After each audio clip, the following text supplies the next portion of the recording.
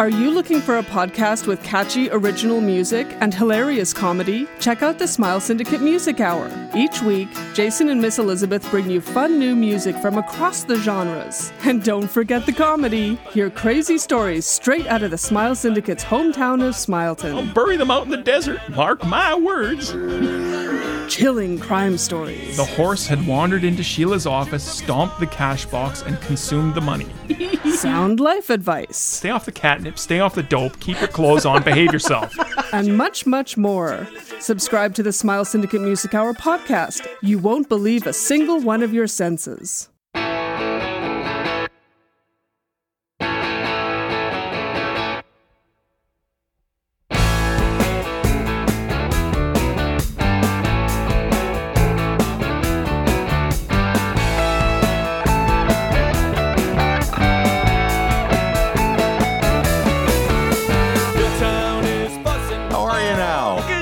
Tell it to your face. Yeah, that's right. You didn't think I was going to do that right off the top, did you? No, I wanted you to. That's Tiara. That's Dean. And we're here today. We're going to be talking about, this is our season premiere. Season 4! Of season 4. Now, before we get into the season, we finished off last season with a kind of a cliffhanger. What was going on there? But before we get into that, even we're going to get into a little show sausage, a little sausage making. It's not so. It's more news. So what we've got a logo contest going on. Yes. So we currently have 3 logos that we're selling that we have on our merch site. We're looking for one more, and go ahead. Our logo person, our person doing all our merch, really likes symmetry and really wants a 4th logo. So we're looking, and within 2 weeks from now, and I can't remember the date that I said, but it's on our site. Yes. Within 2 weeks, if you can get us a logo design with all the information, if you go to our Facebook group, it has all the information there that you need to know for the logo. So that's all there. It's also on our Twitter. So, also, we have a cosplay contest that we're going to be doing at the end of each month throughout season 4. We may be doing it continually. I don't know yet. We're going to see how that goes through season 4. Also, rules are on our Twitter and our Facebook. And today we started our new music for every episode. Today's is actually a podcast does a music variety show called The Smile Syndicate, and the music that is on our podcast today is from them. And I will have all their information in our show notes, but easy way to find them is thesmilesyndicate.com. Pretty easy. And they're out of I believe I know they're Canadian. I want to say they're out of Edmonton. But brain's not working right now. But I will put that information in there. So yeah, that's they're awesome. So yeah, and if you're a band out there and you are not signed to a label and you want exposure, because we can't pay you because we don't get paid. Right. But we can give all of the shout outs and put you all over our social media and we'll all put over you in Reddit. our playlist. Mm-hmm. Yeah. Oh yeah, that's the other thing that I announced at the end of our little mini-sode. We are now the official partner podcast of the Letterkenny subreddit. Yep. And it's crazy. Yeah, so that's awesome. And speaking of awesome is our guest for today, who is also a Patreon patron. What do you mean it's not awesome? How are you, awesome? Good, and you? Not so bad. Deadly. Deadly. So tell us about yourself. Tell us how you got into Letterkenny, what kept you going in Letterkenny, how you came across us, et cetera, et cetera. So my first exposure to Letterkenny was through Tumblr. I saw the gift sets and I saw the little short videos that they had posted. And the thing that really pulled me in was the mangling of the English language. And I find dialect just so fascinating. Mm-hmm. It just pulls me in, and it was dynamic, and it was quick, and it was clever. So, I saw those going around for a year or so before I found some copies. You made a trip up to Canada is what happened. A long weekend. Yeah, sure. Yeah, just like we did for Little Kenny. Visited some friends. And So I finally did get to sit down and watch them all, and it happened to coincide with the birth of my sister's child. And a month later, I had wrist surgery, so I had to recuperate from that. So I had all this time on my hands to do nothing but binge them over and over and over. Nice. That's what you got to do. And now, and also you do something you have a little Letterkenny side project. Is that correct? That is true. Do you feel like divulging about that, or if you don't, that's fine. We'll leave it at that, and I will edit that part out.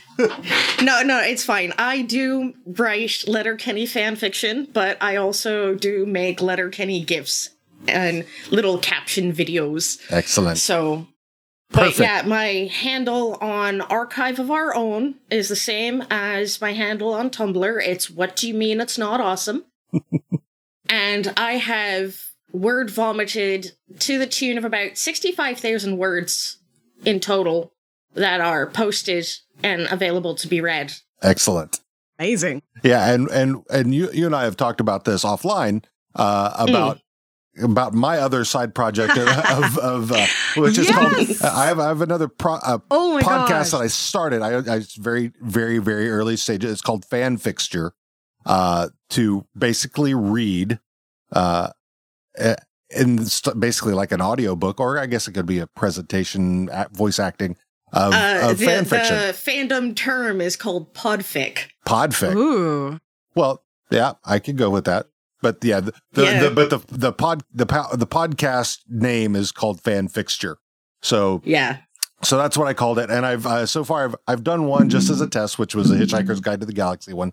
But I've got to get used to doing the voice acting thing, because that's a whole different skill set. That that's a challenge all its own. You're right. Also, because you kind of hate like the way you talk, which I love, but when you listen to yourself, you're like, the whole time. Mostly, when I get this, I hate hearing my laugh. Oh no! I love his laugh.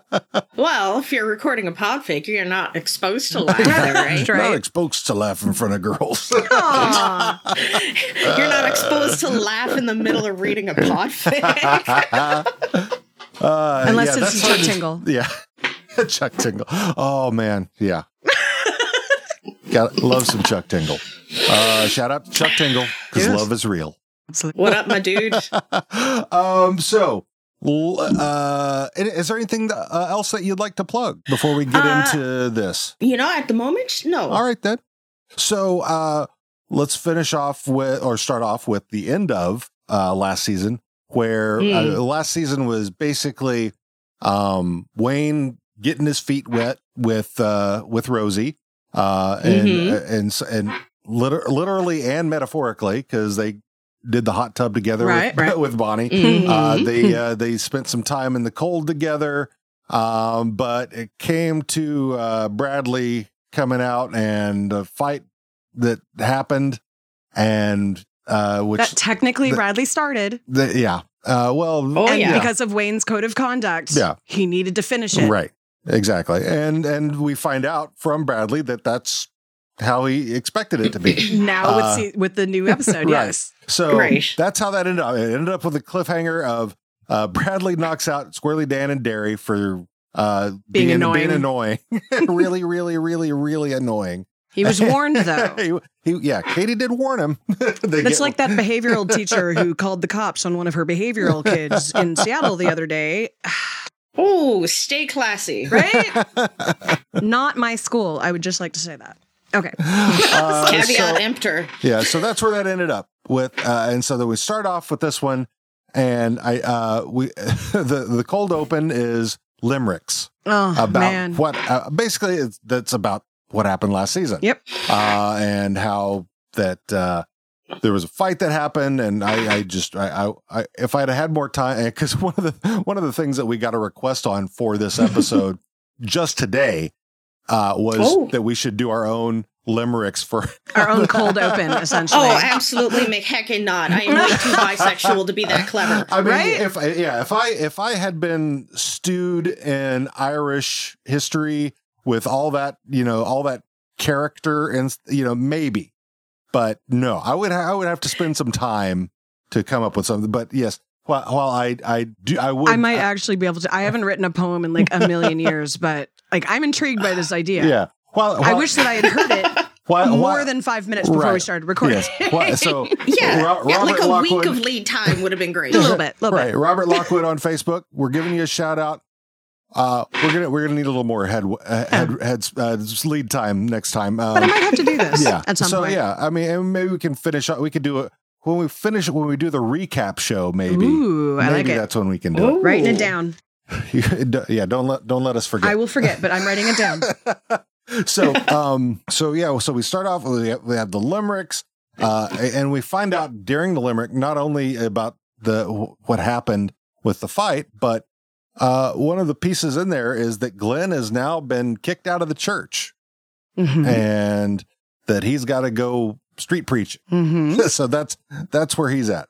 Then we jump to a montage. Because you got to have a montage. And basically, it's just all music, but Wayne's choring and just trying to avoid doing anything other than choring. Another thing that came out in the limericks we didn't mention was that Katie chose Riley. Right. And that absolutely comes into play a lot in this episode. Definitely. Oh, yes. Yeah. One thing also I want to point out, Wayne specifically says it's been 2 months since Rosie went packing. Yes. Which means that the winter series takes place during the spring before. And this kind of impacts the timeline there when you're trying to figure out where Super Hard Easter fits in. Yeah. We haven't gotten there yet, so I know we're not there yet, but that's something to bear in mind. Yeah, I think logistically, I think they say, okay, here's what we're doing, and because the kind of fourth wall breaking about, it's awfully warm for October. We realize this is not the time of year. But we can't exactly make our actors dress up in overcoats in 90-degree weather or they might die. Exactly. So Glenn is preaching, Rosie's reading, the skids are skidding. There's a bar fight that happens. Doing coke off a record player, and the coke is in the shape of an anarchy symbol, was like my favorite imagery in that whole montage. Though it really sets the tone for the rest of the series for the skids, doesn't it? Yes. Yeah. This. I'm excited with the Glenn skid crossover. That's fun. That's grand. Then we're back at the produce stand with Wayne, Derry, and Squirrely Dan. They're trying to talk Wayne and going out to Modine's, and he's like, nope, I got too much choring to do. And then Riley shows up, and Wayne and Derry just start roasting him. Now, what I find interesting about that is that it's just Wayne and Derry, even though Squirrely Dan's sitting there, just kind of sitting there. He doesn't say anything to him. It's just Wayne and Derry. It's very much a two-hand act. Right. Yeah, and going back to the Little Kenny, where it's them going at the two bullies. Right. Yeah. So and Dan just sits there like, yep, this is their thing. This is what they do. They've been doing it as long as I've known them. So one thing that strikes me every time I see them do it is it's very vaudeville. Yes. Oh yeah. 100%. Yeah. And I love that sort of classic comedy flavor. Just kills me. There's such a good mix of highbrow genres. And lowbrow. Yeah, because you got that lowbrow vaudeville, and then you got some of the stuff with the skids who are very lowbrow characters, but they're doing this Shakespearean type Soliloquies. of right. And so it's amazing. It's a really good mix. A lot of the cold opens are that way too. Right. They just remind me of like opening scenes in Shakespeare plays where the main character comes out and basically says a little thing about whatever's going to happen, and like that's every episode I watch, I see more and more Shakespeare references, more and more like I said, highbrow and lowbrow kind of mixed together in a really, really interesting way. I love that. Yeah, the cold opens are great because they function both as a monologue and as that character is filling the role of a muse and letting the audience know what's going on and setting up the whole situation. Right. And the whole episode keeps calling back to that opening. Right. And they don't have to do like, so many shows who actually have to portray Previously or even actually show the entire backstory. This is the way they can do it quickly, keep their time tight. And it doesn't feel like an info dump ever. No. It doesn't feel like it's out of place because we're kind of so used to this format that suddenly all of the characters are telling us, hey, this is what just happened, just to remind you. Right. And this is the first time that it's really been that whole group of, even Gail's in it. Yep. Yeah. And Sturt. Yeah. So then we go to the gym, which piece of trivia here, and the gym is called The Basement. Oh. So. Oh, okay. Little bit of trivia for you. It's written there That's on the the walls. only basement the Skids have never been in. Right? Probably so. Well, if you see Stuart with his shirt off, you might change your mind. Bye. That's not anywhere near this episode, though. Yeah. So, TJ's ripped for a wee dude, isn't he? Yeah, he is. Yeah. He's scrappy. Yeah. Well, he's Sinewy. Yeah. So yeah, Jonesy's I feel there. weird now that I've actually talked to that human in real life. Like objectifying him feels very strange. Well, he does. He's very sporty. He Yes, works he's out. very He sporty. played He plays hockey and lacrosse, and Still plays hockey. Yeah, and so yeah, that's he's fit. He is well fit. It is in Jocks for real. is the same. Yeah.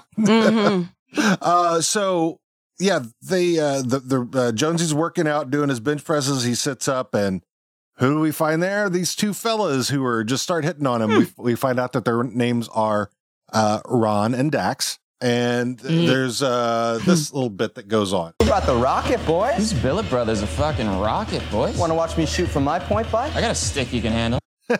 I love so much that they are doing the exact thing that Riley and Jonesy do. Two. Which one was first? Which? Who did we see first? Riley or Jonesy? Oh, Jonesy was Jonesy. first. Okay. Yeah. So like Jonesy's sitting there like, what the fuck? And in my head, I'm going, that's exactly what you do, bitch. So yeah, there's. Do we actually ever see Riley and Jonesy chirping like that? Because it's usually the other two guys on the bench, like Shurzy and then the guy with the long flow and the beard. I think they've said it about Katie, but not about anybody else other than Katie. And the language is almost exactly like that. But they also kind of taught the hockey players to chirp in that way. Exactly. So yeah, like they were the ones who were facilitating the chirping. Yeah, exactly. Even if they weren't doing it. So yeah, and then it's like, I miss my buddy. I'll be your buddy. I'll be your buddy. What are we even doing here? Then we cut to back to the farm in the kitchen, and they're finding out Stormy won't come out of the barn. She's just not. She won't listen. She's not doing anything. The only thing that has ever made him happy, her happy is Rosie's dog Cedo, and Katie says, well, why don't you call up Rosie? Hard no. So yeah, not happy. Back to Shorin. So then we're out in front of the dollar store. Riley and Jonesy are out there and they run into catching each up. other. Yeah. And no, I'm good. I'm good. I'm getting laid. And, Katie makes me do all these things. And, right. It doesn't really hang out with me or anything, but I'm good. Yeah. But it's one of those everything's fine moments. Yeah. They don't want. I'm so cool, bro. I'm so sick. I'm so good. This is fine. But Everything's fine. It's totally like these two guys that like really love each other that don't want the other one to feel bad about their situation. But exactly. They don't realize that the other one is also miserable. Right. It's hilarious to me how like the hockey accent gets ramped up. Oh yeah. In that particular exchange. Are you bummed, buddy? It's fun. It's because you are you? I believe you said you were originally from Ireland. Is that correct? No, my family's Irish. Okay. I grew up in Oakland, California. Okay. Of all places. But when you talk to your Irish family, I'll bet you fully like you with your switching, Texas people with accent Canada on all the time. Yeah. Yes. So yeah, I think it's like when your energies meet, you kind of you get into that home home with them. Oh, yeah. So yeah. Yeah. So it's they hook up because when you saw Riley come up to the Hicks, it's like, hey boys, miss me, and it's just he's just trying to keep it casual, and that when they just start ripping on him, so yeah, they're catching up. Then Glenn and the Skids come up right at the same time, and Glenn says he's going to preach, but says Stuart gives him. This is our place to dance, to disco, to get dirty. I'm not here to dance, heathen. Unless you ask me to, Roald. Stuart's reaction in that moment fucking sends me. He just steps right in front of Roald. I will protect you. Fully cock blocking. Literally. You will only touch tubes with me. I don't think it's not. You can't touch tubes with a religious dude because then you might go to hell. But no, it kills me because Stuart treats him so poorly, and yes, he won't let him pursue anyone else. Right. I feel bad for my dumb Skid son. Yeah. But then that they have a discussion about that you've seen a jillion times, and the quotes for Letterkenny, it's about Reps. Revelation. Reps. Revelation. Revelation.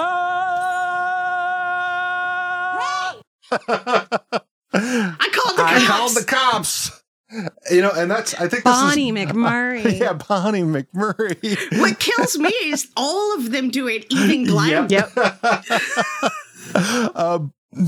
So which I think this is probably the first time that they've talked about cops and Letterkenny. Yeah. Because you never see any cops. Even with all these fights all the time. There's that bar fight earlier, there's no way in hell that would have happened in any bar in Seattle without cops being there within minutes. Right. So you're talking about a town full of Irish folks. We're not fucking touts. We can solve this amongst ourselves like civilized people. Right? That's exactly what Wayne is saying. We don't need to, just you and I, we'll hit each other. Yeah. Whoever hits the floor loses. We're good. Throw hands. It's done. No more. Right. So we're back out on the porch. Yeah. And Katie pops out. How are you now? Good news. And tell it to your face. Love that. Wayne's sitting there. He's brushing Gus For the second time in a day. You don't have to watch me 2 times a day. Yes, he's being a poopy pants. He's Hold on. trying to keep himself busy. Yeah. Does that not imply that she has been right on top of him the entire time? She is not leaving him alone. Oh yeah, and you kind of hear that when earlier. And again, which one is Riley? Which one is Jonesy? Jonesy is the one that she picked. Yes. No, Riley's the one she picked. Okay, so Riley earlier was saying, she's just helping her brother all the time and asks me to do stuff, but we never spend any time together. She's literally for the last 2 months been choring with her brother. Right. And having sex every once in a while. And now she's done, and she's saying, "You got to fucking talk this out, man." Time to either get over it or figure it out. Figure it out. She's there for him, but she's not going to take his shit. Right. And then she shows up at Modine's right after that, and Rosie's there. She's trying to get things going there too. So, and then now one of the things that got brought up by I love the joke that she made, though. I really wanted you to get that, but it was too late before I remembered. Where have you seen that movie Get Out? Yeah, I've seen it twice. Have you heard they're gonna make a Canadian version? It's called Get Out. Yes. Get Out. I love terrible jokes. Hey, friends out there in our Letterkenny page, I keep them coming. I love puns. I love terrible jokes. Do it. Oh, I have one for you. All right. I signed up for the Farmer's Almanac. Yeah. Mm-hmm. And they sent me a confirmation email with the joke in it. What do you call the door of a chicken coop? What? The hentrance. I love it. Ba-dum-bum. And I was just thinking that first episode, the episode Rave, where Wayne tells all those awful fucking jokes. Yeah, I was just like, that is a Wayne joke. We're not calling them dad jokes anymore. We're calling them Wayne jokes now. Yeah, about why can't crabs? Why are crabs always so tired? Because they only sleep in snatches. I love them. I love them. They're awful, and I'm hooked. Yes, exactly. So yeah, Gail, Rosie, and Katie are hanging out. Rosie's like, I'm going to go read.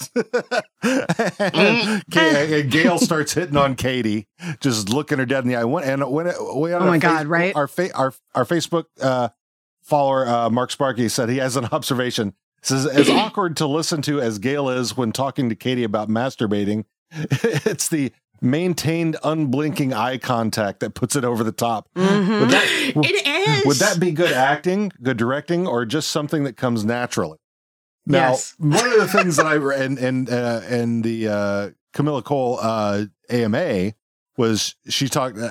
Somebody had asked her who was least like their character, and she said it was Gail because she is total transformation when she becomes Gail. She is not like that at all. Good actress. So then chalk it up to great fucking great acting, great writing. Yeah. So yeah, that a little bit of everything, probably. Right. So yeah. That was Mark Sparky from our Facebook group. I think he's also in Reddit and some other places as well. But yeah, that's where the question came from, or the observation. So then we're back at the produce stand. We find out that Stormy's had a two knuckler. we have more talks about how many knuckles there are, and Squirrely Dan's like, okay, that's fine. Fine. I love it. Wayne's all like, it's clinical. Don't fucking at me. Was it horizontal? This is a knuckle. This is a knuckle. This is not a knuckle. It's not a knuckle. I asked. So Katie gets back out there on Wayne about communicating. And then we have a revisit of a character who a personal favorite, Seth. Seth, the like town Uber driver. Yeah, I'm guessing. And he's actually, and I brought this up before. Seth is actually, his name is Seth. I don't remember his last name, but he is actually the transportation coordinator for Letterkenny. Yep. So he gets to have little cameos whenever they're gonna go to a party and need a designated driver. Right. Nice. Since Wayne's not driving, right? He's not going to Modine's. But yeah, they find out Stormy is in good shape, but is depressed. Yeah. Then I love how Derry asks, dogs can get depressed, and Wayne's immediate reaction is, get real. Well, and yeah, then Katie is talking about, well, yeah, it's, and Stormy can't talk, but you can. I seriously have used that line on you, actually. I don't know what the fuck you're talking about. If you don't tell me what you're feeling, how am I supposed to know? It's not like I'm a mind reader. I'm not telling. I tell when it's when I'm feeling something bad that it's not your fault. You don't want to make me feel bad. Right. I get it. Yeah. Still can't help if you don't tell me. Sharing is caring. Right? Anyway, back at the gym, at the basement. Oh, baby. I love you. Tell it to your face. So we got Dax and Ronnie now hitting on Riley. And we get this. Yeah. I'd love to back check you, bud. It's a butt-ending clinic over here, boys. You make my stick high. Get it? Come penetrate the slot, mister. Need a good D, man? Show you a good D. Show you a good D. I love those. Yeah, their chirps are great.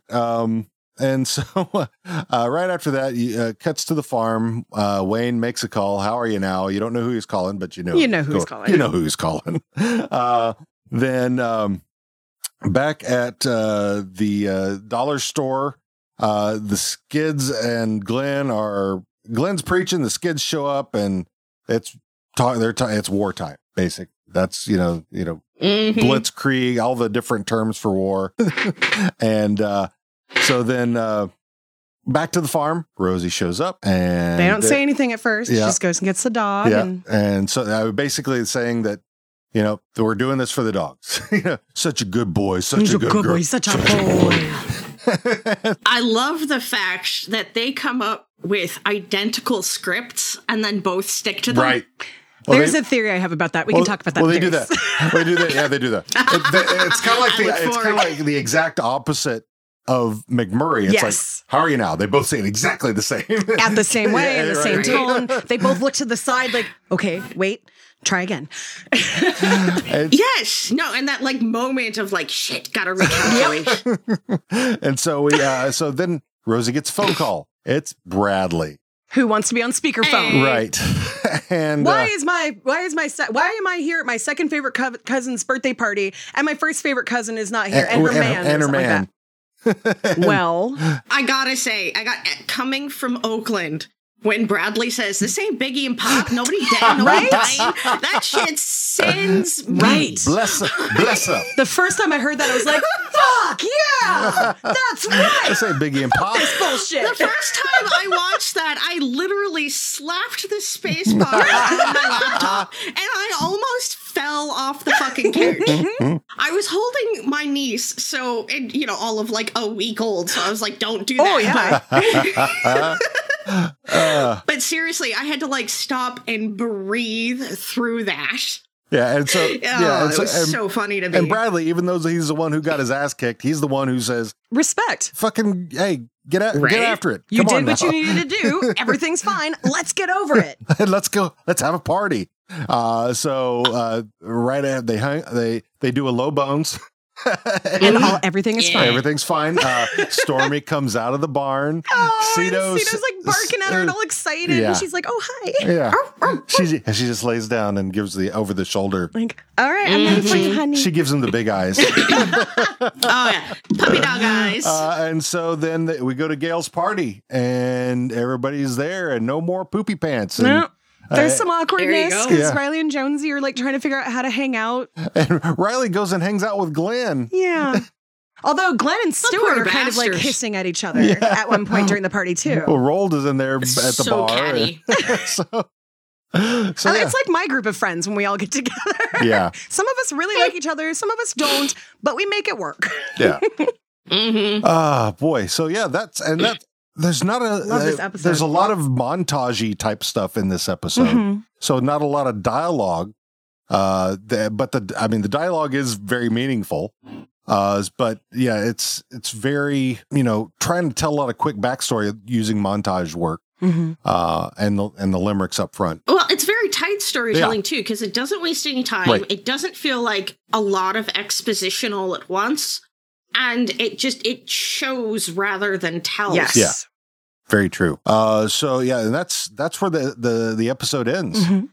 So let's get into thoughts, theories, trivia, questions, etc. All right. What do you got for us there?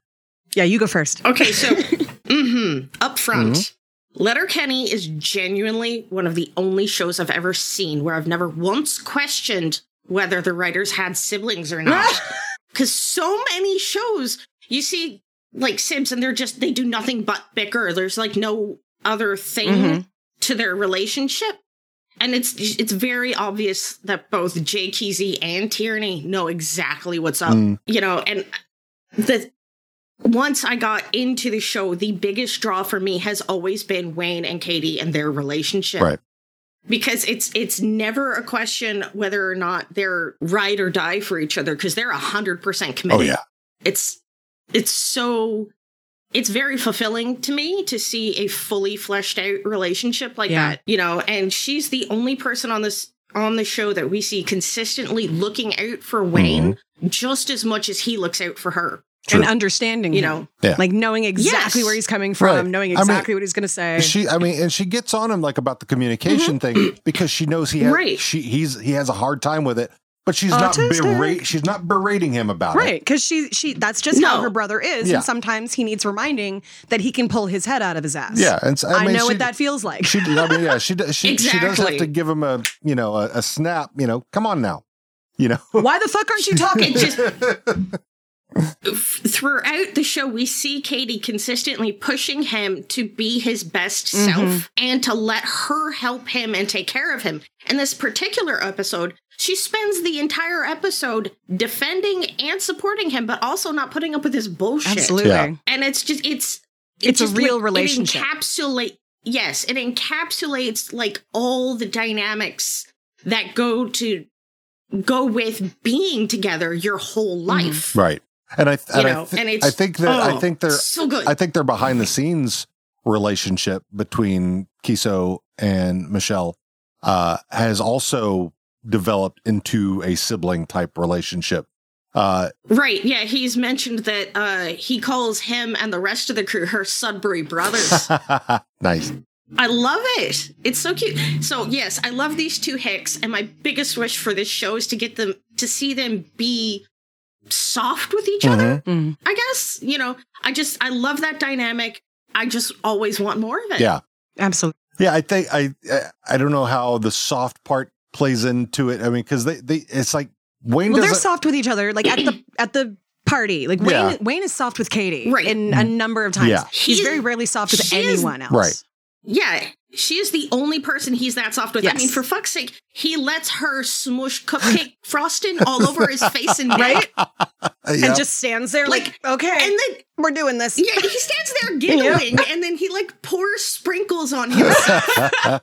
He's never done that with anybody else. But yeah, I think the only soft he reacts to outside of Katie is dogs, especially three-legged. Pretty much. Three-legged dogs, especially. Oh. Three-legged dogs. That's it. That's Tiara with any special needs dog. Any dog, pretty much. Any dog, but you see a special needs dog.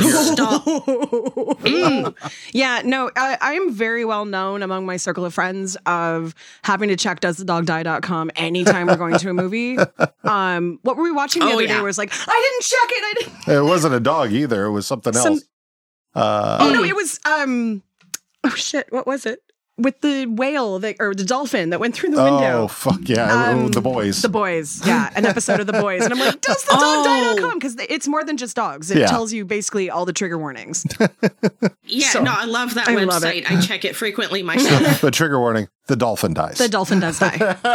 In The Boys. Well, actually, there's a few animals that die. It's The Boys. If you don't know the comic book that it's based on, you've never seen anything like this. Speaking of the Boys, Joel Gagne and Jess Seguero are both in it. Yep. I love Jess so much. Oh, she is gorgeous.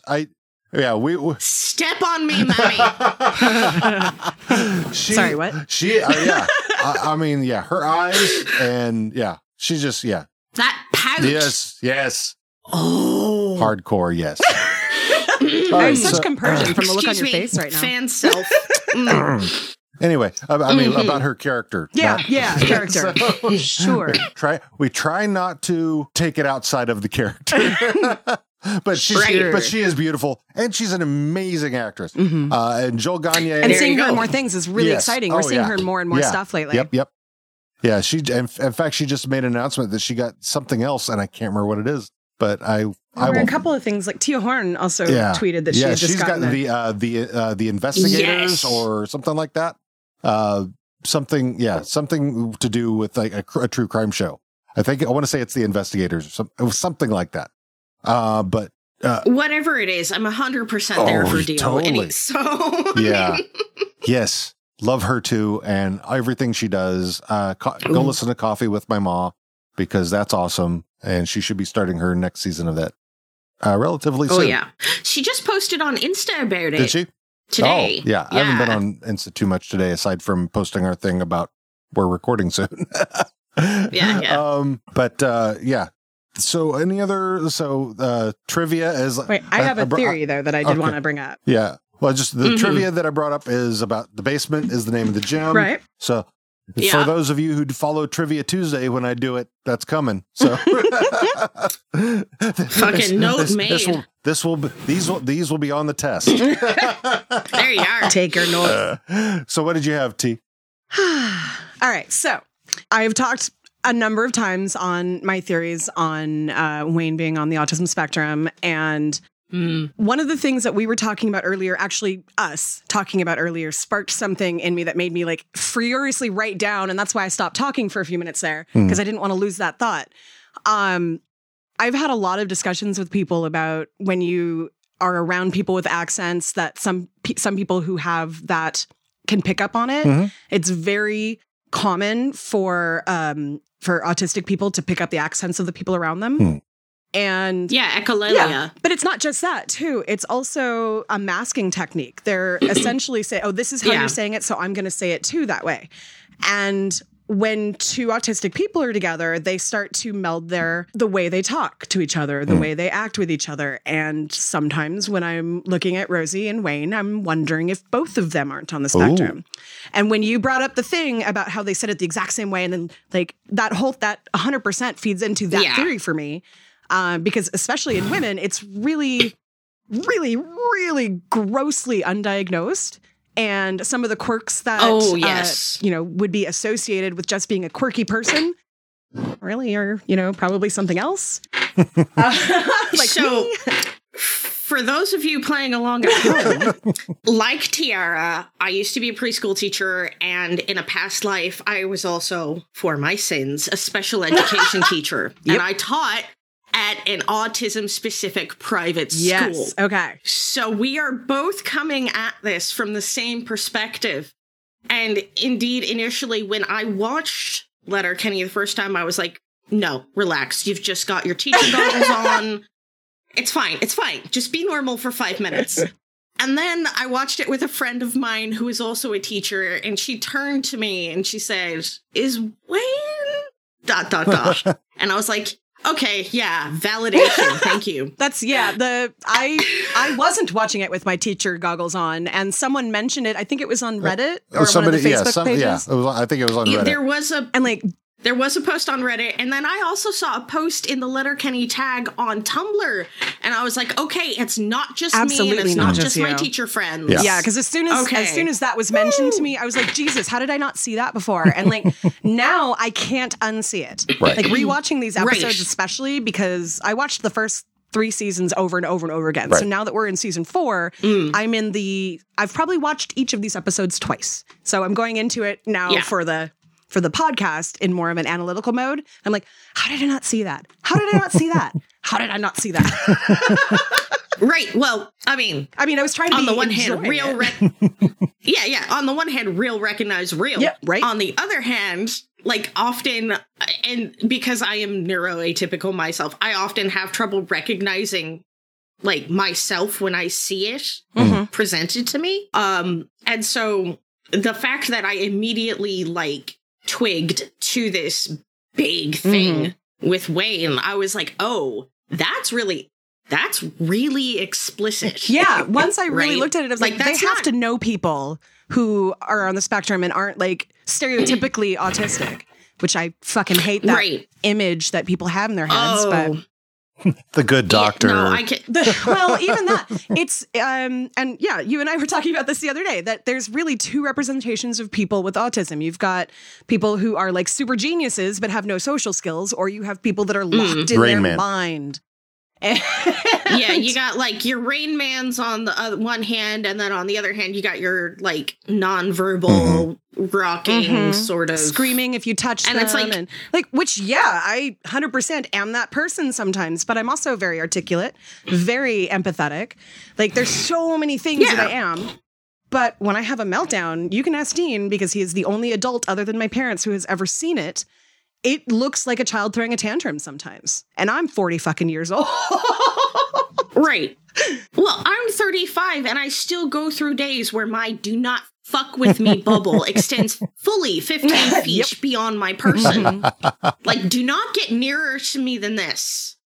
Yeah. Yeah, it's just, so the recognition there is just so important. And seen as such a normal thing too, and not talked about. Right. Except for the one joke in Letterkenny. The ethos in this show is amazing in that they will rip the piss out of each other, but not for anything that anyone can't help. Right. Like Stuart making a veiled gay joke and then Roald being like, and he's like, I'm not talking about you. I'm on your side. Like, I'm only making it because it's something that might bother him, not because I'm actually like against gay people. Oh, okay. No, I know.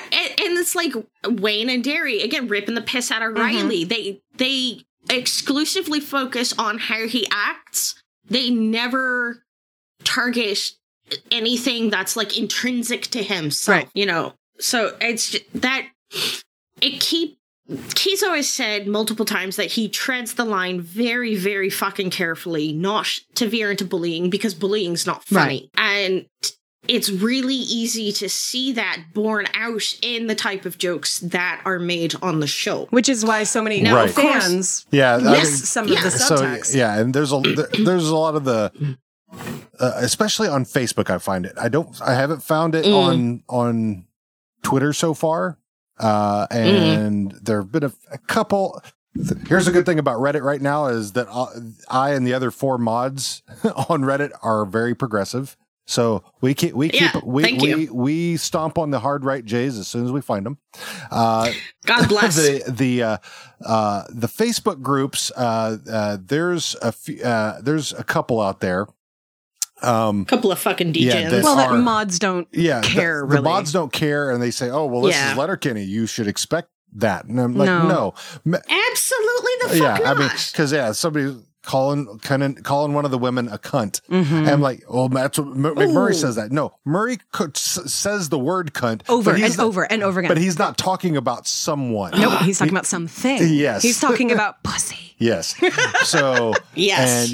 And well, I mean, and it's 6 of one, half dozen the other, which word you prefer for that particular portion of the anatomy. Yeah. Absolutely. There's so many words out there for it, and they've talked about those before, and that's what it is. But yeah, nobody's comfortable with McMurray talking about slit slam and what they all think it's revolting. Right, like that's the whole joke is that he's an awkward fucker. And how that. I don't want to spoil it because yes, I know it's been out for a while now, but yeah, I mean, but the big reveal at the end is that Mrs. McMurray's been doing this same shit. Nobody's just been talking to her until the very end of it. So, and so it's not like something that solely revolves around McMurray. But yeah, and I've said this before, and I will say it again, and over and over. And Jared Kiso and Jacob Tierney and pretty much everybody in the cast that has seen the tweet has liked it and agreed with it. This is a progressive show.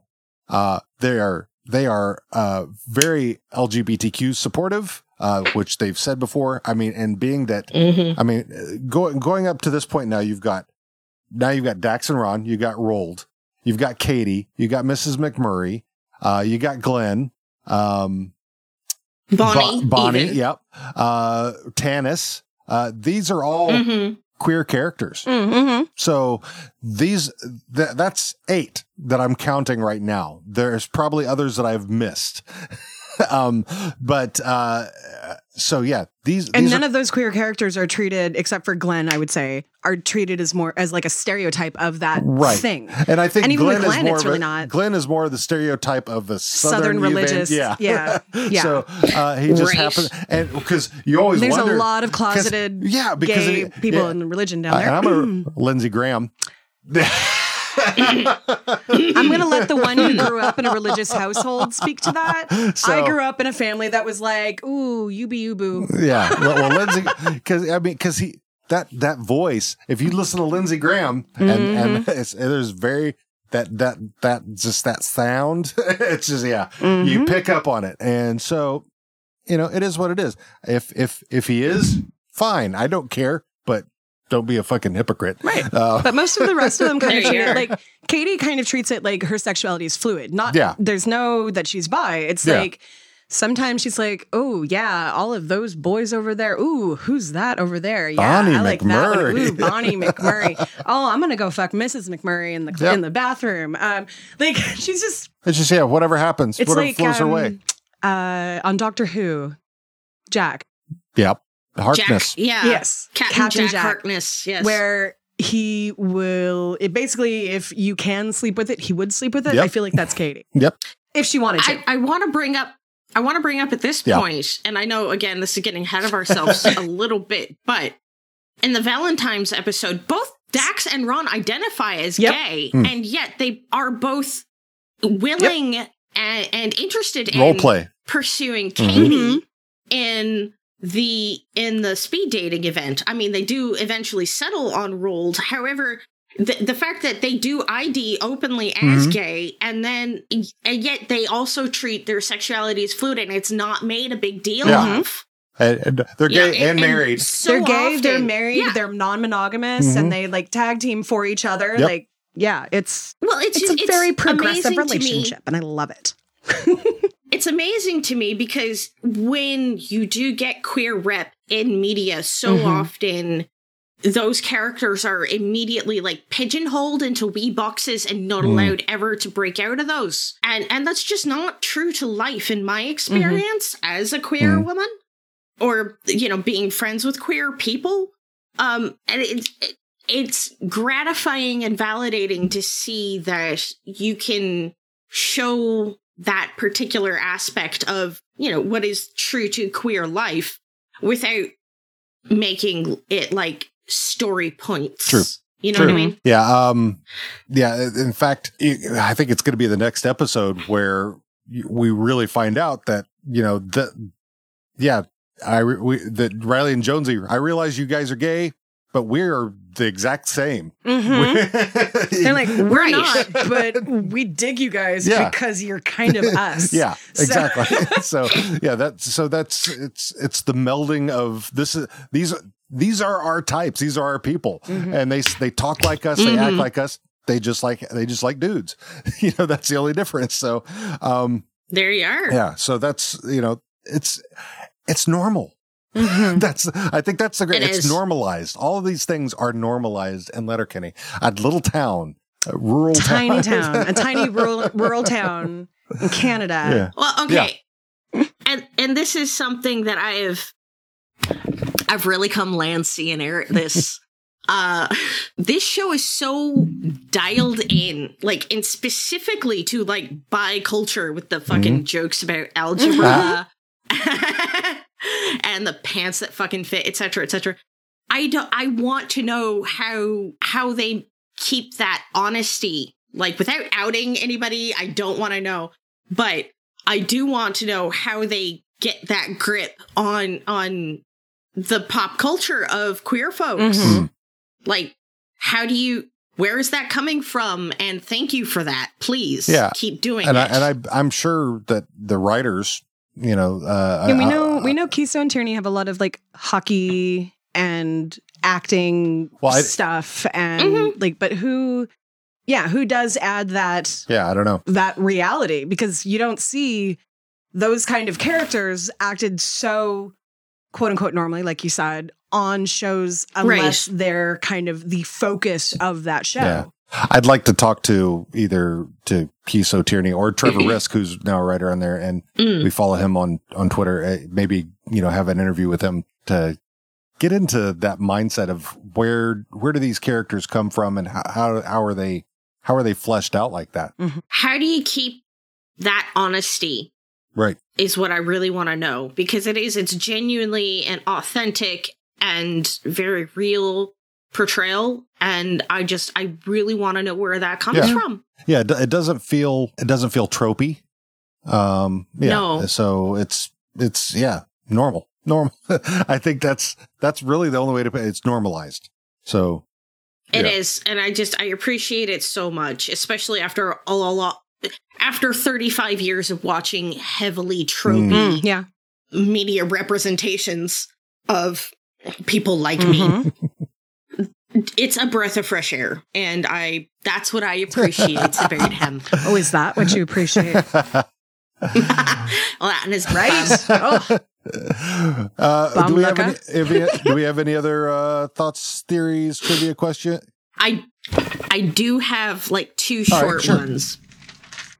So when Gail hits on Katie, she does it the exact same fucking way she does with Wayne, right? What is she hoping to accomplish there? Like, does she think that scoring Katie will make Wayne more predisposed to her? I think, or what? I feel like Gail has a personal goal of who she can sleep with, and they're like the two people on the list that she hasn't. Yeah. So, like, that's what it feels like to me. Like, she's like, come on, you're like my bucket list. My bucket list. Let me, right? Let me do it. Let me get on you. I'll do all the work. I've already been with your uncle. Right? With your 80-something-year-old uncle. Oh, and 90-something-year-old uncle, we got back to another Lemon Party reference in this one. That's right. 10 guys on an IMAX screen. I'd rather watch 10 guys. A 10-man Lemon Party on IMAX. Oh, don't let Grammy watch that one. Okay, everybody go out there, Google Lemon Party. Do not. If you value your eyeballs, do not. Let Auntie protect you. Do not Google that. Google it.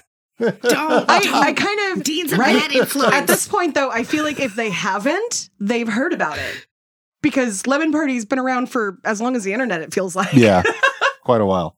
Yeah. Oh my God, it has, hasn't it? And you know, oh God, that's disappointing. The three of us are old enough to remember a time before the internet was at our fingertips. That is true. God, no. Okay, I'm gonna date myself right we're here. Both older than remember, I know. But I remember when 28.8 kbps was hot shit. I had a 1200 baud modem. All I know is that we had a pretty cool computer because my mom worked at a law firm and did a lot of work from home. And I knew that I could get to the Rocky Horror Picture Show. What's the page? The chat room. Oh, okay. And that was literally the only thing I did from like age 14 to like whatever that wasn't school related. There you are. I was a little obsessed. Yeah, back in my day, I had to program all my own programs in BASIC on my TRS-80. Oh my God, I remember BASIC. No, my first computer was a Commodore 64, and we had the complete Hitchhiker's Guide to the Galaxy game on like 6 5.25-inch floppy disks. You're a hoopy frood. I am a hoopy frood. I always have a towel. As do I. Oh God, yeah. Have you seen my Don't Panic tattoo? I have not. I'll have to send that to you. Please do. Yeah. Oh my God. I'm a hitcher from way back. We also had an Apple IIe. Oh man, those were all in the schools back in the day. Yes, I remember that. Yeah, that's playing what Oregon I Trail on that. Touch typing on. on. Same. Yeah, Oregon Trail. Oh my God. Well, technically, I learned how to type on a typewriter, but same. But we did have a computer lab by the time I was in, I think, 4th or 5th grade. There was a computer lab at my school, but I learned how to type on a typewriter. There were no computers like standard when I was a kid. Anyway, right. Any other thought, series, questions? Are we done there? Or did you have another one last one? One last one. Okay, so when Bradley says good old boys are a dying breed, good old boys got to keep the good old boyhood alive, Wayne agrees that good old boys are a dying breed, and then very specifically says nothing about keeping the good old boyhood alive. Interesting. And I wonder, what's the interplay there between author Avatar, Kizo as Wayne, and being the one to write this episode?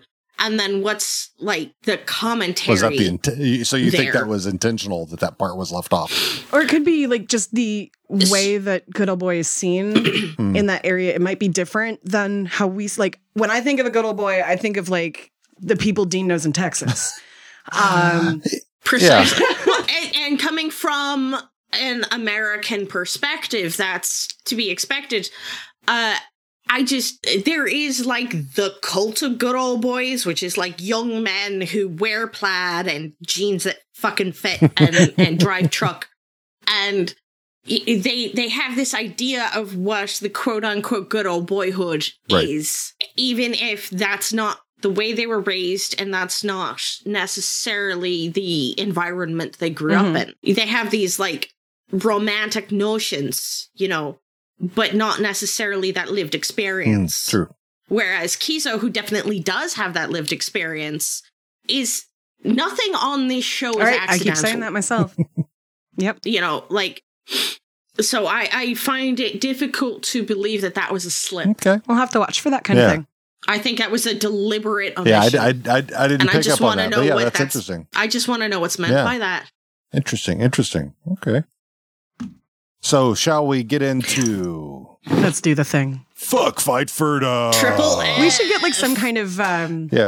we need to recording thing there. It's like, Fuck Fight Furta! Yeah, we need to do something. Yeah, we need like a ring announcer going Triple A. Yes! Fuck, fight, Ferda. She wants to fuck Ferda. It'd be like one of those buttons the radio station has that, like, you'll be like, fight, or she wants to fuck him. There you go. Yes. All right, So, we're doing let's that start at off. some point, All right. someday. So we're going to start off like we do with the Wainster. Okay, This who's pulling the trigger, episode Piglet? specifically, this episode, Yeah. he's such a poopy pants. I would not Yes. fuck him in this episode. I would be his friend. So Ferda. I always have to remind myself it's this particular episode. That's right. Yeah, that's rough, isn't it? For some of the characters. So, like, on a permanent, ongoing basis, I'm always DTF for Wayne. But in this particular episode, he's struggling so much, you know, and He's got himself in a I'm rut. torn. Yeah. Yes, very much he does. And I think, I don't know, maybe if he could snap out of it, maybe a fuck would help that. But also equally, I cannot envision a Wayne that is not, like, severely demisexual. Same. Like, he wants, when So- he was single, he wanted to have quickies and one night stands, but he never quite could really do it. And then, like, when he did, it was his ex-girlfriend.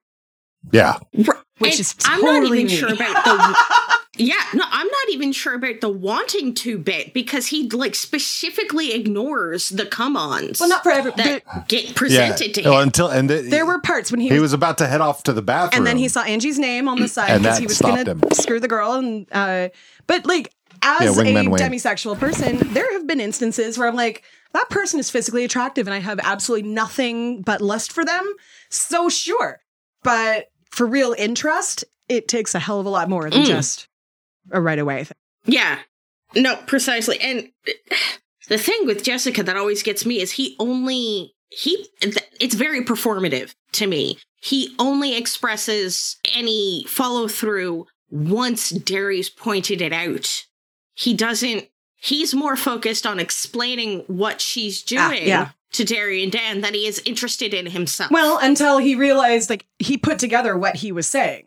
Like, she just gave me the big eyes. All right, okay, I can do this. Right. The contrast between you don't need to tell me twice and his actual physical actions is just hilarious. Yeah, well, it was about to do it, and then it was the reality swatted him. Mm-hmm. Right. So, right.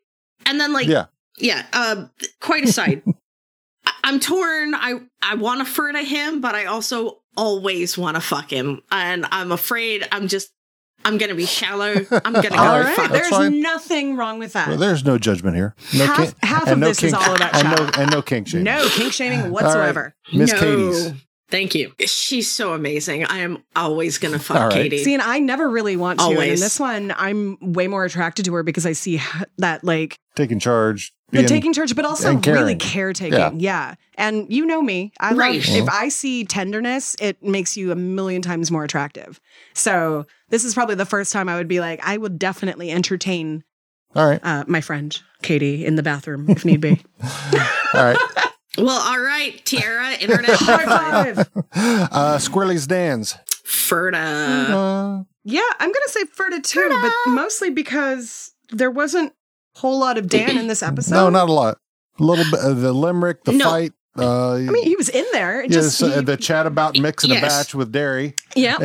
Masturbation. That was hilarious. And then they, like, jumped up and went their separate ways because there was a they game. immediately, like, stood up and took off in game. opposite directions. No, but he was so right. He had Wayne, like, nailed. Rem Acu Tedigisti. Jesus. Derry earned his fuck in the first 3 minutes Dancing? of the show. Oh, Fighting. When he kneed that dude in the face. See, I was like, okay, you're it. I like the beginning, that whole scene because, you know, he's dancing with the girl and I'm like, who is that? Is that someone we know? Yeah. No, that's not someone we know. And they're just dancing. They're having fun. Some dude pushes him and he's like, what? His friend steps right in and he puts his hand on Squirrely Dan's back. Like, no, it's okay. But, like, you know that's not the end of it. Because as soon as the dude turns, Wayne No. Derry's like, don't start the thing, Jan. Just wait. Wayne's got this. Like, you can almost see him like, I don't want my friend to get in a fight. Wayne will finish. And then a real fight broke out and everyone joined. But That first part where he's got his hand on Dan's back when Dan is like yelling at the dude. Yes. I was like, I like that. Yeah. You know, it was. I do. It's support and it's acknowledging what Dan's doing. And it's like, you know, because this is something that fandom does that drives me absolutely up the wall is there is, for some reason, this perception that Derry does not fight. Oh, Derry totally fights when all that the is time. absolute. Yeah, that is absolutely. That's why he's objectively legendary. untrue. Right. Legendary wasn't just because he drank like an entire keg by himself. It was all the people that he punched out. Patty, Sammy Sandwich. Sammy Sandwich over and over again. Dan stepping in is a show of solidarity for Derry, but Derry could have solved that problem himself. He chose not to do that, though. And then later, when shit kicks off, he shows exactly how good he is at fighting. And to me, that's just competence is my number one bulletproof kick. Okay. Competence. And competence and not Derry false confidence. Right. Like real confidence, not like bravado. Right. Yeah. Not machismo. Like, not machismo. Derry, as has been pointed out, is a manual laborer and is very good at his job, and the batteries don't quit. So, Derry earned his fuck in that one montage. I never thought of it that way. Yep. Anyway. So, what did I say? So we've got one fuck for Derry. I'm fucking Derry. Now, all right. I've converted her. Now this is going to be a first. Riley and Jonesy are separate. Oh, yeah. Oh, they are not the same person anymore in this instance. Okay. So they still share a brain cell, though. I mean, well, they share a love for each other, that's for sure. But they are separate in this, except for a very brief period of time where they are awkward with each other. Yes.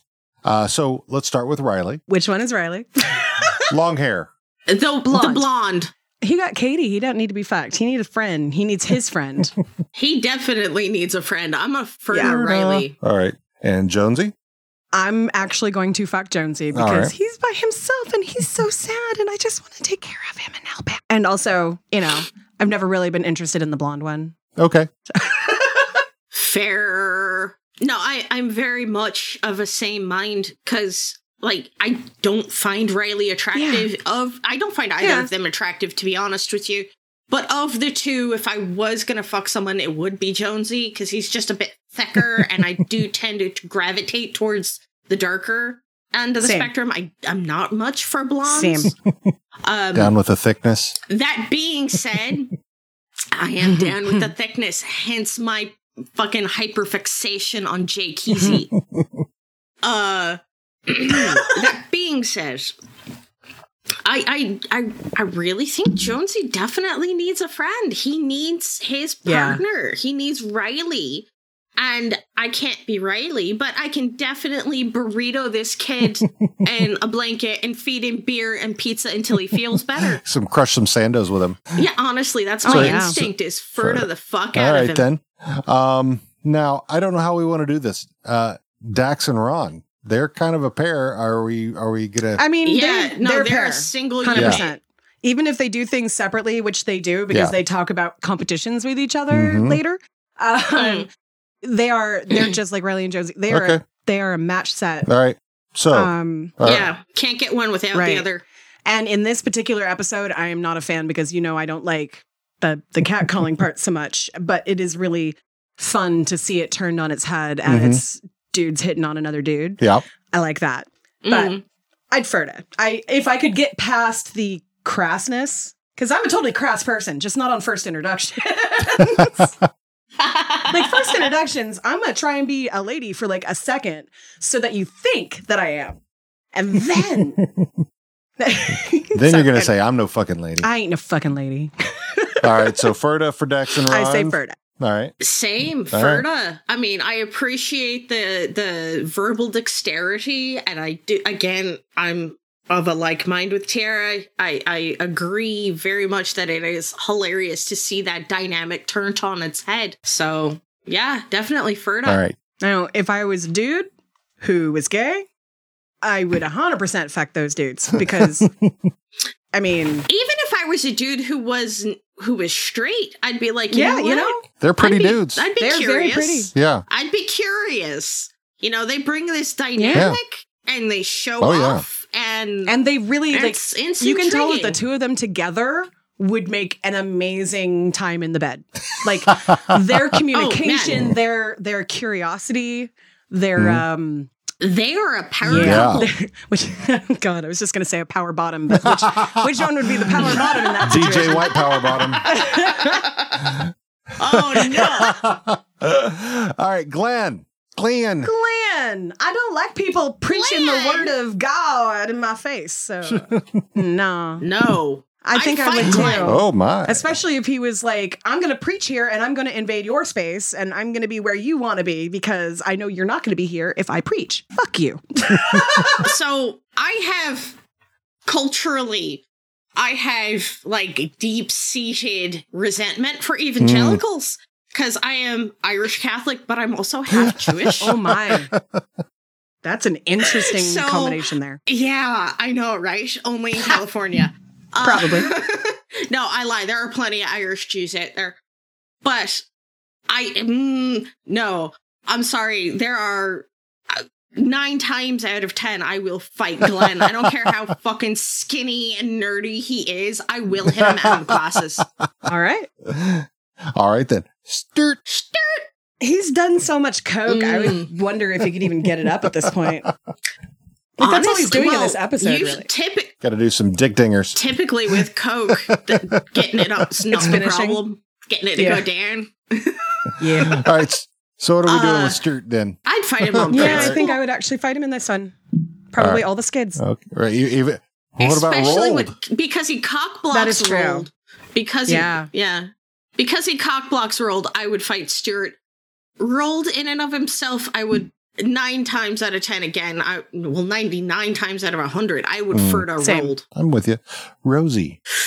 Ooh. See, if I look at it based on, or like wrapped around the kind of theory that I have, I get her a little bit more. Like I totally relate to her just wanting to have quiet and sit and read her book. And for her, that's a hyper focus moment. Right. She doesn't, like, everything else just goes away. Again, that's a very autistic. But she also, and I say the same thing with Wayne, sometimes those hard rules really get in the way of you being able to live your life, and being inflexible is only going to make you miserable. So I would be a friend. I would be like, girl, you need to just get over it. Yeah, well, that's one thing that she didn't have that Wayne had. Was she didn't have a Katie. Right. To sit there and in her ear. But then she had Bradley. Right. And not until the very end. So, not until Bradley was like, it's all right. Why are you upset with this dude over this thing that was between us? And it's over. Why is this happening? And, okay.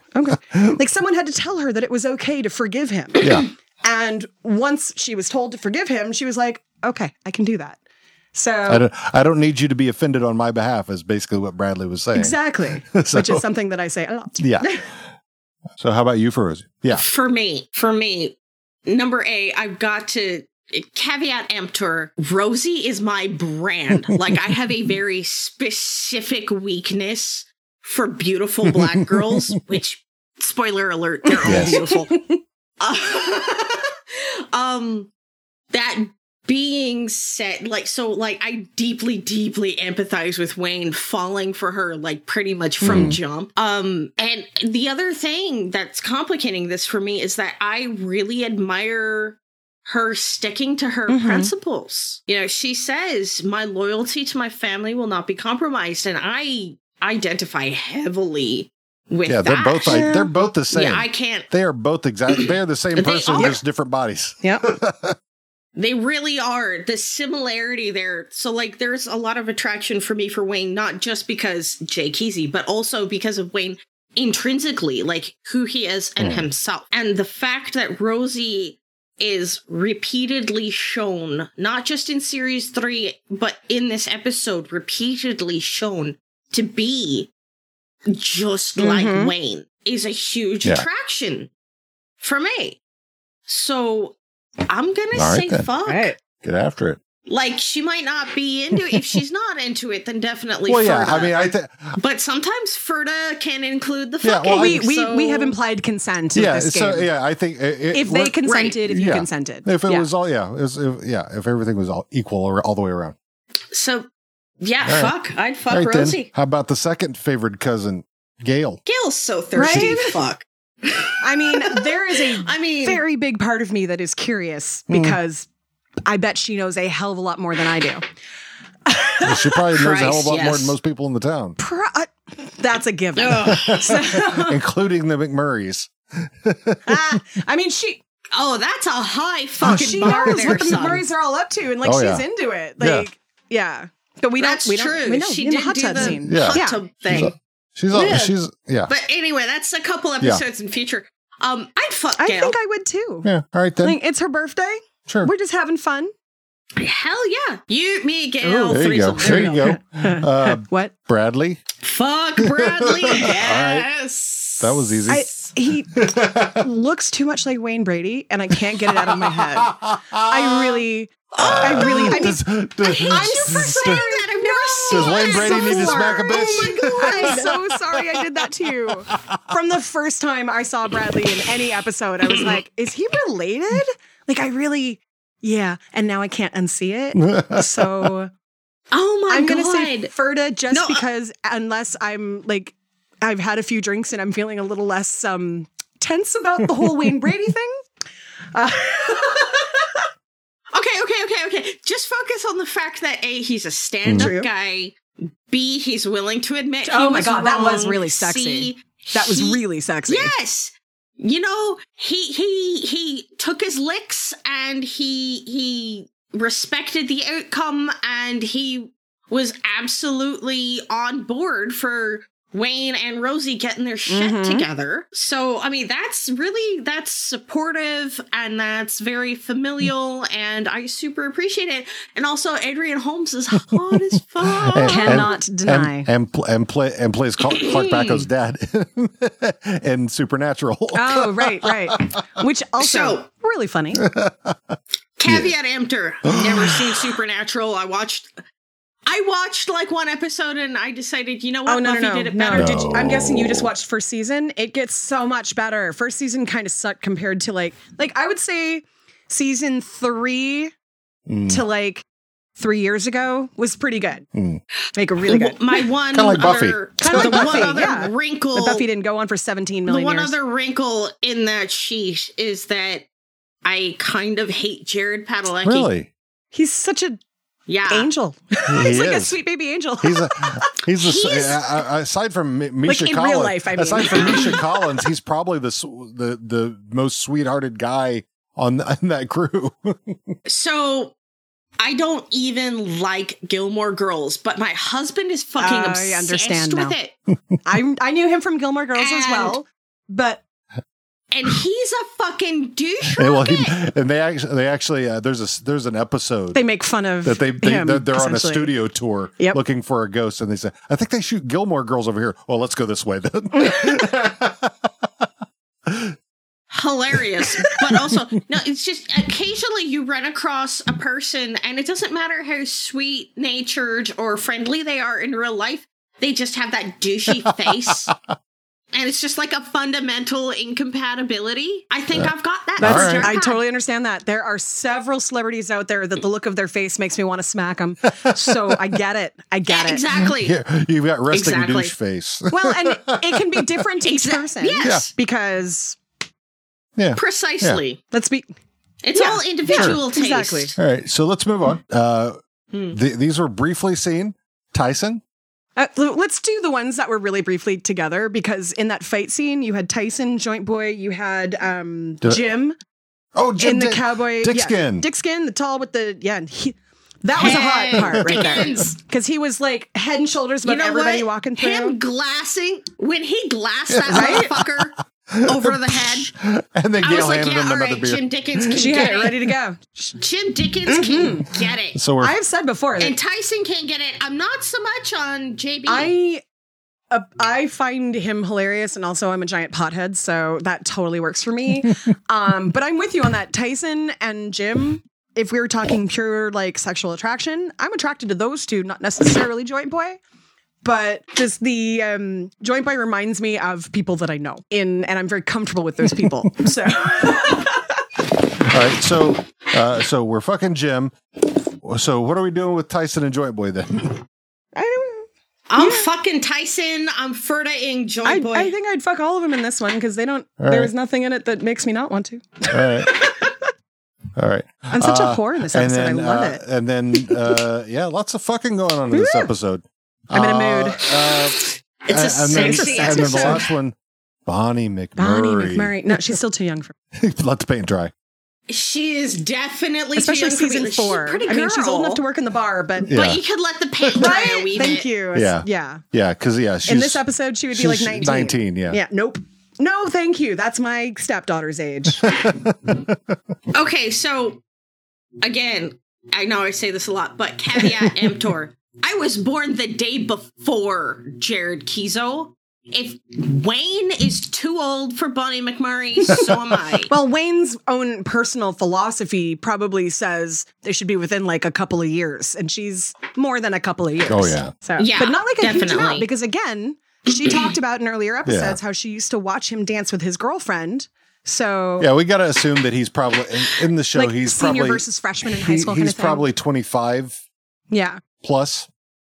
Oh no, I've done some like cocktail napkins maths on this. At the start of the show, Wayne like at max is 23 or 24, just turning 24. That's what I said. Right. Yeah. And so at this point in the show, because series 1 and 2 take place over the same summer, and then series 3 is the first winter, so that's 1 year. Series 4 is still part of that year, I think. Like, I feel like series back in the spring. Is the next is it spring again? Or summer, spring. Yeah, spring, summer. Yeah. So he's like 24 or 25, and if she's just 19, well, the actress was 19 at that time. Oh, she's she's 21 now. She's 20. She's 20. She just turned 21. No, she's the actress for real life. Yes. Yeah. But Bonnie is 20 as of last season because of Battle for Bonnie McMurray. Okay. So she's in her character is at this point in time either 20 or 21.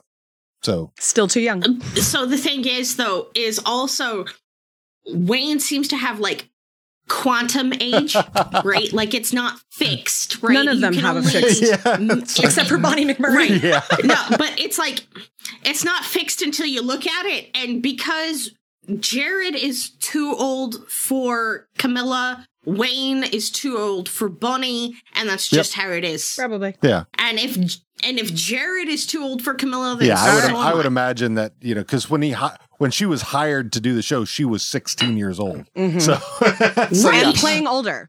She says she was playing older. Too fucking young. And so I could definitely see being really uncomfortable with having, because she was 16 and playing home from college. Yeah. So home from school. That's just it was home from essentially from college, because they implied that they all went to the same high school, so she wasn't away for high school, she was away for college. Okay. So so I mean, I'm thinking that if Wayne was a senior, Bonnie was probably a freshman. That's the theory that I have on their age groups, because or it could have been like a middle school, high school together, and she saw them as a middle schooler. Not only that, but Bonnie is very motivated and very smart. She does a lot of things. She could have been accelerated. Yeah. Yeah. She's lots of theories around that. Yeah. Oh, yeah. Lots of them. Yes. So yeah, I think that's all the characters. I don't think I have any others. I'm pretty sure that was. Yeah. It's what's odd was I think we ticked all our boxes. That Tanis was Tio was mentioned in the credits, but she wasn't in the episode. So, but yeah, she's always a fuck. Always, even when 100%. Even when she's being step on me, Mammy, please. All right. Anything else that we have to cover? Anything we missed? All right. Are we good? Okay. I think we're good. Well, thank you very much for joining us. Thank you for having me. Tell us where we can find you again on your stuff. I am on Tumblr at What Do You Mean It's Not Awesome. I am on Archive of Our Own colloquially known as AO3, at the same handle. What do you mean it's not awesome? On Twitter, it's WDMI, not awesome. That's Whiskey Delta India Mike Alpha. Yeah. That's the military guy. Yeah. No. But it's the first couple of letters and then not awesome. And also I am on Reddit as ashamed-of-yourself. So, all right. Well, thank you so much for joining us. And we look forward to reading some of your fanfic of this. I think it'll be incredible. And we very, very much appreciate you being a patron. A Patreon patron. That's hard to say. I usually say it is. It's a tongue twister. Patreon subscriber. Okay. That's better. Fair. You know what? Yeah, that's right. Fake it till you make it. Well, thanks again. And we look forward to chatting with you in the future as well. Oh, yeah. I'll definitely be awesome. Right. Take care. Thanks. Bye. You too. Bye.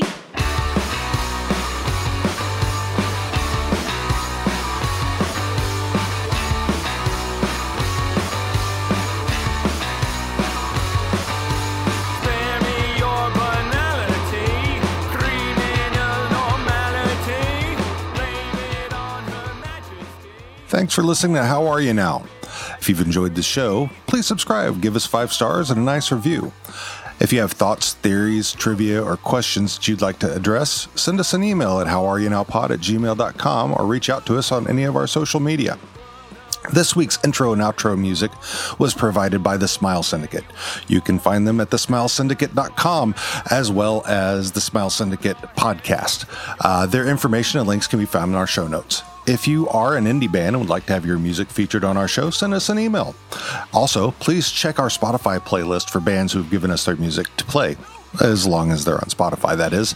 The link to this playlist is also in the show notes. We'll see you D-Gens next time.